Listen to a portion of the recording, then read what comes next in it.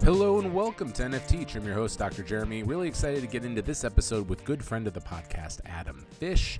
We are going to be talking through an interesting theory that Adam posited while on one of our last Scambusters Twitter spaces of the season, where basically Adam is going to posit that in the future, it may not be possible for teams and projects to mint at a cost other than zero. And so we have a conversation on why that may be the case. But I think you're going to find this one really interesting. Adam is always a great guest and, again, a good friend of the podcast. So let's take a quick announcement from our partners, VinoVest, and we'll jump into it with Adam Fish. Here we go.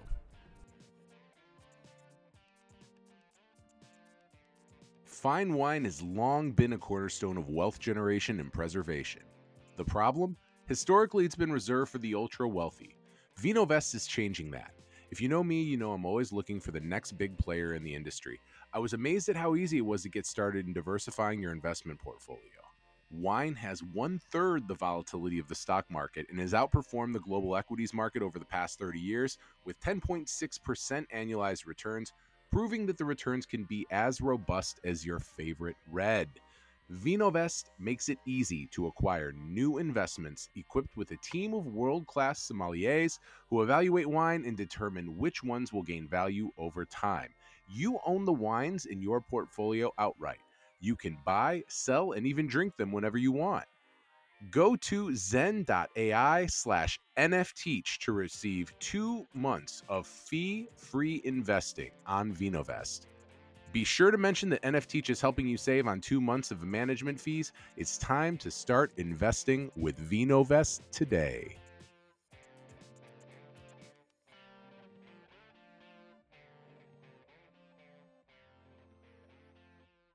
Joining me on the Aspen NFT Spotlight guest line, whatever you want to call it, long time friend of the podcast, one of the longest time friends of the podcast. Yes, sir. Mr. Adam Fish. Fish, good afternoon to you. How are you today? Good afternoon. You know what? It is a cloudy day in Toronto, but I am always excited to see your beautiful face. I'm always excited to catch up and chat, and let's get into it. Yeah, let's do it. So, you know, there are moments of just brilliance, or moments that things just click for me, and I just sort of have like a holy shit moment.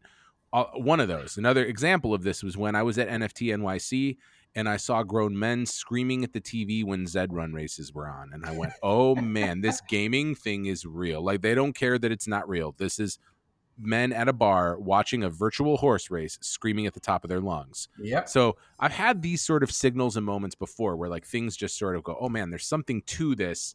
Like, let me stay here. And this goes back to Aspen Scambusters that you were on with me, where you were on stage and you were talking about this idea of mint price. And since then, we've seen Pixelmon. I think Pixelmon happened. No, Pixelmon happened right before this. It did, yes. We were talking about that. That's right. Yeah, and we're talking about the Kevin memes. And you had some thoughts around the future of NFT projects and the future of mint. And I just wanted to try to re-encapsulate that conversation for the audience today, because there weren't many people in that Twitter space. So, I mean, I'm teeing it up for you there, man. Sure. Where do you want to start? Yeah, look, I think mint prices it's a great topic. You know, early on in my NFT journey, sort of going back to early 2021, the thing to do was bonding curves, right? So a mint would start at a low price, and then the longer you waited to mint, the more expensive it was. And I think it was pretty common for the end of the bonding curve to be, you know, half an ETH or even an ETH, or I think even 2 ETH in some cases. And the idea was to incentivize people to mint early. And you know, Bored Apes, one of the reasons that they sort of stood out was they came out and said bonding curves are a Ponzi. Everything is 0.08. And obviously, you know, after their success, as often happens, you know, imitations is the sincerest form of flattery. And so 0.08 sort of became the default mint price for every project.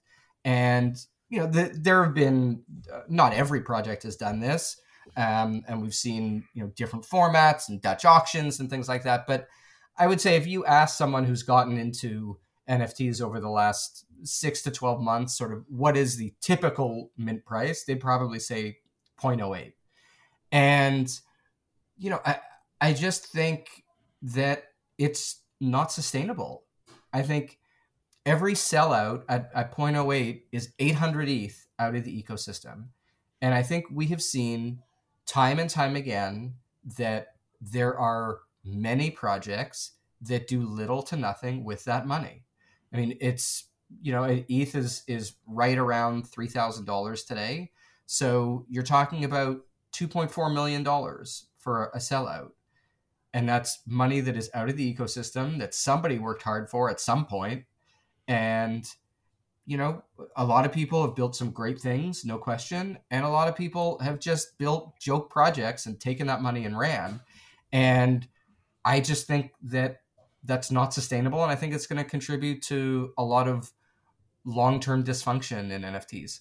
And this happened coming off the heels of an interview I did with NFT Ethics, where the term that they refer to is, they call it mint millions. And their perspective was, what in the hell are these guys building that would say that these undoxed people should be given millions of USD worth of ETH to build anything?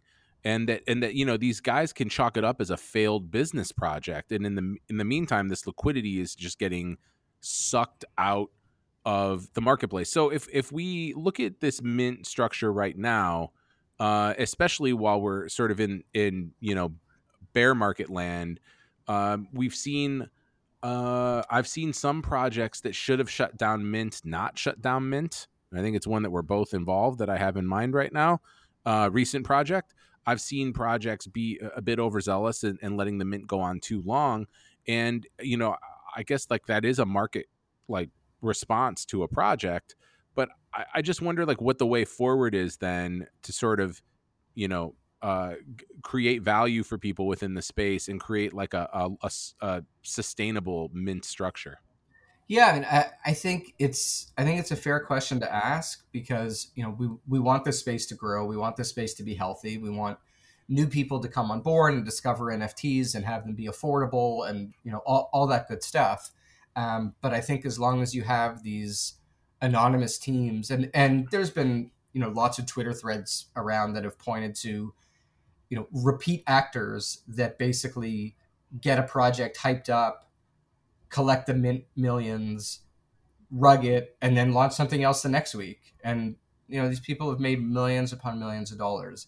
And I think this is sort of the the NFT equivalent of pets.com, right? It's all of these companies in the .com bubble that raised millions and billions of dollars with no viable business model because they just were whatever regular business on the internet, and all of a sudden everyone was throwing money at them.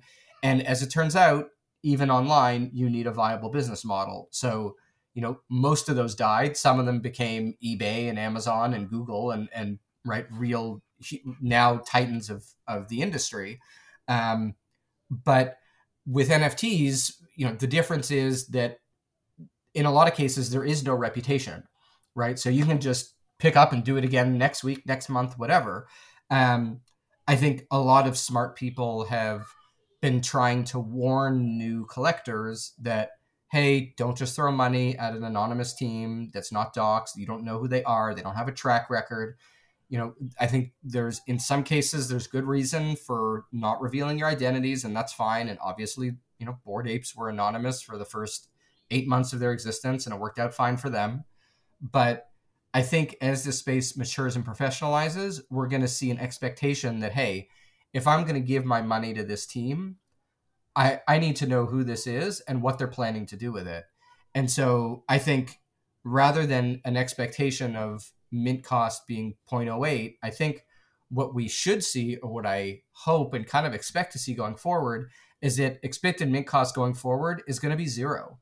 And the only times that it deviates from that is if there's a real legit team saying, hey, here's who we are, here's our business plan, here's what we need this money for up front, here's why we need this today to get started on whatever it is, on the game, on the, you know, on the site that we're on, this new project that we're going to build that no one's ever done before. Here's why we need it up front. And for everyone else, I think it should be, hey, we put this art together in a few hours. We're charging you nothing, and we're going to make money on secondary sales. And we're going to have enough faith in this project that if we deliver, then we'll have more money to work with.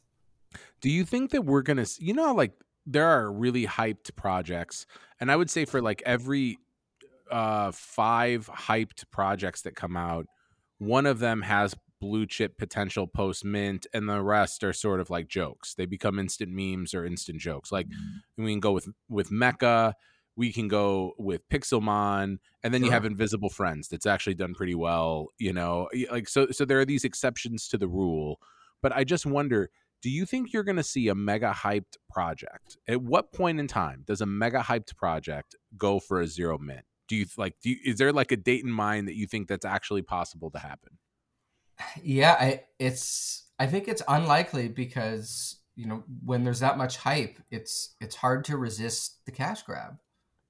For anybody. I mean, if you knew that this thing was going to sell out if you charged, 0.1, let's say, and you had the opportunity to collect 1,000 ETH up front, and someone said, hey, you should charge nothing instead, it's pretty hard to turn that down. It's hard to turn down $3 million in your pocket.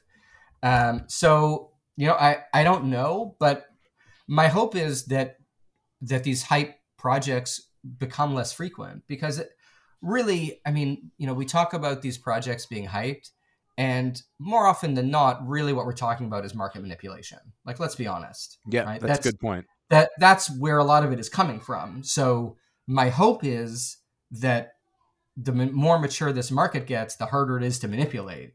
And so you won't see these hype projects unless it really is something of like, I don't know. I can't even think of what it would be that would cause some legitimate hype. But if it was, I don't know, let's say, I'm trying to think of a billionaire who people don't hate, but I'm struggling with it. But I don't know. Let's say that Sam Blankman-Fried from FTX was like, I'm launching this project, and for some reason he wasn't funding it himself, or he said, I'm putting in $3 million of my own dollars, and I want $3 million from the community, so I'm going to match what everyone else is paying for this mint. And so, and this is what I'm going to build, and here's where the money is going to go. And, I think that might be a situation where it's like, okay, that hype is warranted, right? Like, this is someone who's really successful, who people like, who is going to do something cool and different in the space. Like, okay, well, then I'll pay for that. But otherwise, it's like, what are you paying? Like, ultimately, most of these projects, we sort of joke about like, oh, we're flipping JPEGs, but like most of these projects, that literally is all we're doing. Like, yeah, that's it. Oh man, it sounds so absurd when you say it out loud, Fish. Like, you're right, and I think that to you mentioned like what is it going to take for someone to do a free mint that's like of a really high project, like a lot of belief and conviction to not take that easy money. And I think similarly, it's going to take the market to sort of be more selective, not just because there's no liquidity, but even if there is liquidity, like people are going to have to be more educated and be more selective and not be desperate. Because, from doing Scam Busters for the first season, the thing that I've learned more than anything is that scams happen when people are off their mark, making an emotional decision, or desperate. These are the three sort of veins where these mistakes come from. And so, and it happens to lots of smart people, right? Like, yes, none of us 100%. None of us is too smart or too experienced for it to happen to.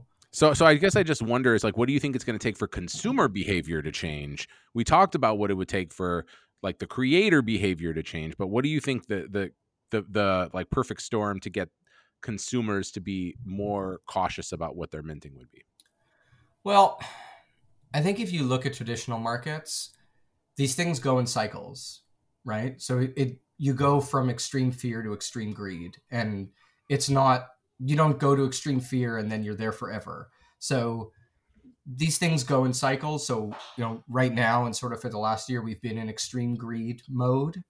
Um, I think at some point we'll have a real washout, a real NFT winter, and there won't be any liquidity, and projects won't sell out, and most projects will lose most or all of their value, and then we'll be in extreme fear, and then you know scammers are going to be less interested in starting up new projects because they're not no one's buying them, right? And you're going to see probably some really good deserving projects that don't get off the ground because there just isn't any money to be found. And that's what happens in recessions, right? That there are valuable cash generating companies that get destroyed with everybody else. In the dot-com bubble, right? Like eBay, Amazon, those stocks got hammered with all of the garbage companies because the baby gets thrown out with the bathwater.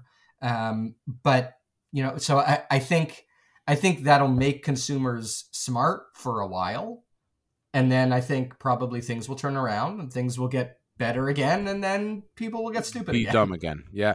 So I just sent in the chat to you, Adam, a project. I'm not going to name it by names. You see it? Yep, I do. My question is, that project, this is a project that launched in that 0.08 mint range, didn't sell out. Yep. Do you think that was a result of liquidity? Because I felt like the project and the art, the lore it ticked all the boxes for me, but it didn't mint out. And I'm just curious from your perspective, is it more with some of these projects that actually feel like they have promise? Like another one that I would say is Wanderers. Wanderers floor forever has been 0.3. I mean, and they do is deliver amazing shit all the time. Every experience that they provide is like just done exceptionally well. So it's like trying to understand, how the Kevin meme rips, but then Wanderers doesn't, is just like my afternoon or my evening wine conversation with myself. I'm just like, how does this work, and how do these market dynamics work? It's market manipulation. That's it. I think the level of manipulation in the NFT market is far greater than anyone's willing to admit. That's the truth, I believe. I think there are whales that move markets and buying groups that move markets. And I think if your project isn't on their radar, it does not matter how good your project is. I think the Bored Apes were a perfect storm where you had some big names, right? You had like Pranksy was in early, Dingling was in early. You had some big names that were buying and tweeting about the project that it generated enough excitement to get off the ground. And then as it turned out, it was this great combination of hype with the best team in the business. And that's how you get, right, the best project right now, like the best project to have owned over the last year. But for a lot of other projects, and I can appreciate that as a builder would be really frustrating, where like I know there are projects that have been really good. The project that you referred to a minute ago to me is one that the Genesis project has been around for, I don't know, 6 months, 8 months. They've been building, they've been delivering, and there's nothing to put Pixelmon ahead of this project. That's my point. Other than it had a bunch of hype, right? And for most people in this space, people are buying if they think they can sell it for more tomorrow. And I don't mean tomorrow in the metaphorical sense. I mean literally tomorrow. Right? Yep. So when you're looking at it on a 1-day time horizon, then hype is really all that matters. So the quality of the project really doesn't matter to you. And I think a lot of people that are doing those daily flips, a lot of them have done well, and I don't wish anyone ruin, but I expect that when a real bear market comes, I think a lot of those people are going to get slapped in the face. And I tweeted something about this recently, but I think a lot of people who have over the past year in NFTs come to think of themselves as very smart and insightful are going to find at some point that, as it turns out, they had no idea what they were doing all along. Yeah, I mean, we've heard the Gary V, the 99% of projects are going to go to zero Yeah, conversation. Uh, but it is kind of like a kite getting off the ground. Some of these projects, like, you sure. know, you're running fast and you're throwing it hard, but the wind just doesn't grab it at that moment, and so it just falls right back down to the ground. Yeah, And I think like this idea of zero mint, uh, what I attribute the Adam Fish zero mint theory. So when you're on with Captain in the morning, you can refer to it as that. It's that I that's will. how it I'm shall sure be someone known. smarter than me had said it first, but I No, no, no, no, appreciate the no, not that ability to I fight it know for of. it. So as far as I'm concerned, it's not derivative. All right. It is the At original least one. around here, it's mine. Yes, yeah. I think that and we've had conversations about this. I remember being on the rooftop in Manhattan talking to you about like the gaming space and how likely is it that people can build these games they promise. And I think it's the same sort of thing. If you're Yeah, building a AAA game, I understand why you're trying to raise $8 million because that's it right. costs a ton of money to make a AAA game, Yep. probably well more than $8 million. So yeah, I think like the question of what are you building is a Right. question that we're not often asking enough, and instead it's more of a question of what can I make from this, Right. and that's driving the market Well, behind the and side. I think you're exactly right, and I think the idea of building a game is a great example, right? Where if you're telling me you're going to build a AAA game, right? At this point, right? So many projects have promised games, and you know it hasn't really been delivered yet. These things take time, so we don't know what the future will be. But already I think we've seen a lot of projects that kind of abandoned it and whatever. Like it's hard. It's hard, right? Not building a great popular video game is really hard, which is why basically nobody can do it reliably, right? Like Rockstar Games is a unicorn that way. That like almost all of their games are successful and popular. For anyone else, like even a professional game studio can put millions of dollars into a game that just whiffs. Cyberpunk 2077, point in case, like everyone Yeah, hyped that game up and people were furious when it came out. It didn't yeah. meet its Although potential. I've heard since the patches it's better, but in, Yeah, in yeah, any I've case, heard the same.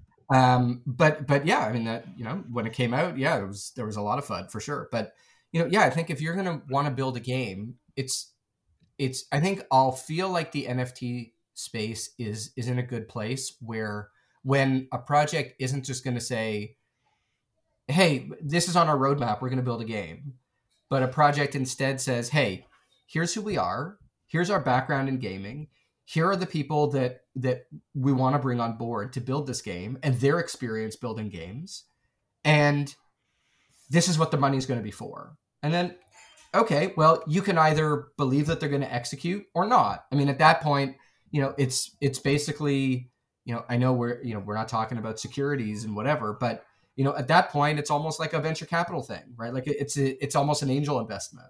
It's a Web3 version, but it's basically like, do you believe in this team or not? Yeah, I mean, yes. Do you believe in this team or not? And again, when that question becomes more important than can I make money from this? Do I think Right. I can make money from this? Maybe we'll see a sea change there. But the sort of idea, like what you described, though, is that there's two play and earn gaming scenarios that pop in my projects. Sappy Seals are one.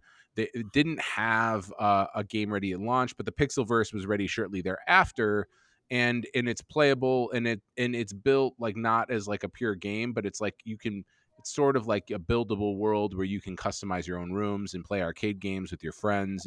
It's fun. It's fine. It's playable.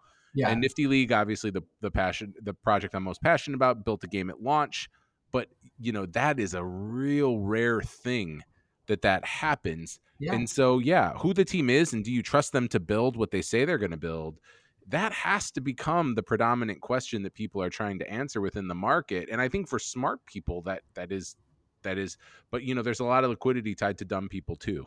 Yeah, look, there's a lot of people that are inexperienced and they see, they see these sort of overnight successes and whatever is Bored overnight, but Ape, I'm right, gonna. they see the apes, they see gutter cats, they see these big projects and that have, people have obviously made a lot of money at them and those sorts of things, and And it's easy to be tempted by that. And I don't blame people for doing that. Look, I'm not gonna be someone that shames anybody for getting in at the top and buying poorly because I joined Top Shot in February of 2021 and proceeded to spend $6,000 on the Seeing Star set that's now valued at $1,200. So I get it, but I do think that I think there's going to be a time, hopefully not that far in the future, where the metaverse has matured and we see big games and big IP in there and tons of users and all of that stuff. And people are going to look back on a time where the community was regularly handing out $2.5–3 million to anonymous people for art that they put together in 5 minutes. And they're going to say, like, what the hell was that? I mean, it's basically looking back on the ICOs in 2017 and 2018, right? Like, people launched these trash coins, collected a bunch of money, and then took off. And I'm sure that the same people that were launching those trash coins are now launching trash NFT projects, right? Yeah. It's funny that history has this ability to like repeat itself and this cycle of like sort of flushing out the stuff that's not going to last.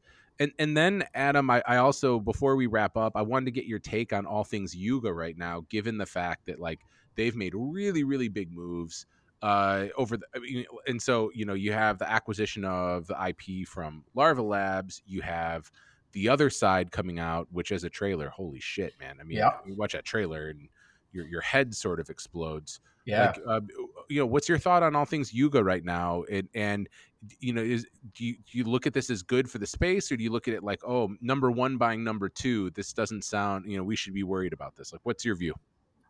So I'll start with this. I'm a little bit nervous about what VC money is going to do to Yuga Labs and to the metaverse. Right? They announced a $450 million raise from, among others, Andreessen Horowitz, and right, like big traditional venture capital entities that expect results and expect profits and all of those things. So I'll acknowledge that that gives me a little bit of pause, but we'll put that to the side for now. My belief is that large institutions are coming to the metaverse. We don't know exactly what it's going to look like. We don't know when. We don't know, what the conditions will be. But, Facebook renamed itself to be metaverse ready.